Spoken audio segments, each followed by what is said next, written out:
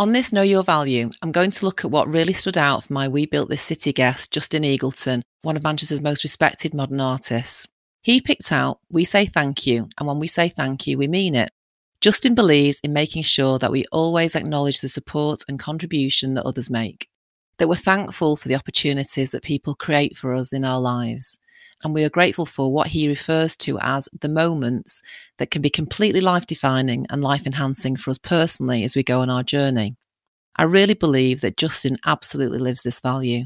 He's conscious of the fact that although we're all responsible for our own contributions and achievements and for making our own luck, that people, circumstances and the universe also have a major impact on life events that make us who we are. And so to acknowledge and create the positive flow in life, to reciprocate what life and others gift us, Justin actively uses his talents and skills to make his own thank you. He continuously donates his artwork and contributes creative projects free of charge or gifts his time to raise funds for Manchester charities.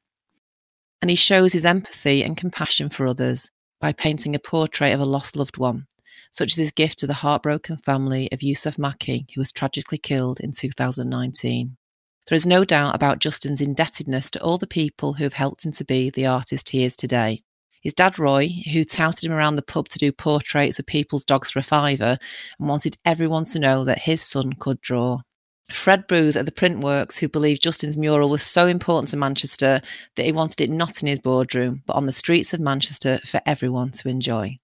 Justin's life feels to me like a huge thank you to Manchester, with his murals, his Be in the City Hacienda, and his incredibly lifelike paintings of Manchester icons born, bred or adopted, and by continuously giving back to the city he loves. When Justin Eagleton says thank you, he definitely means it.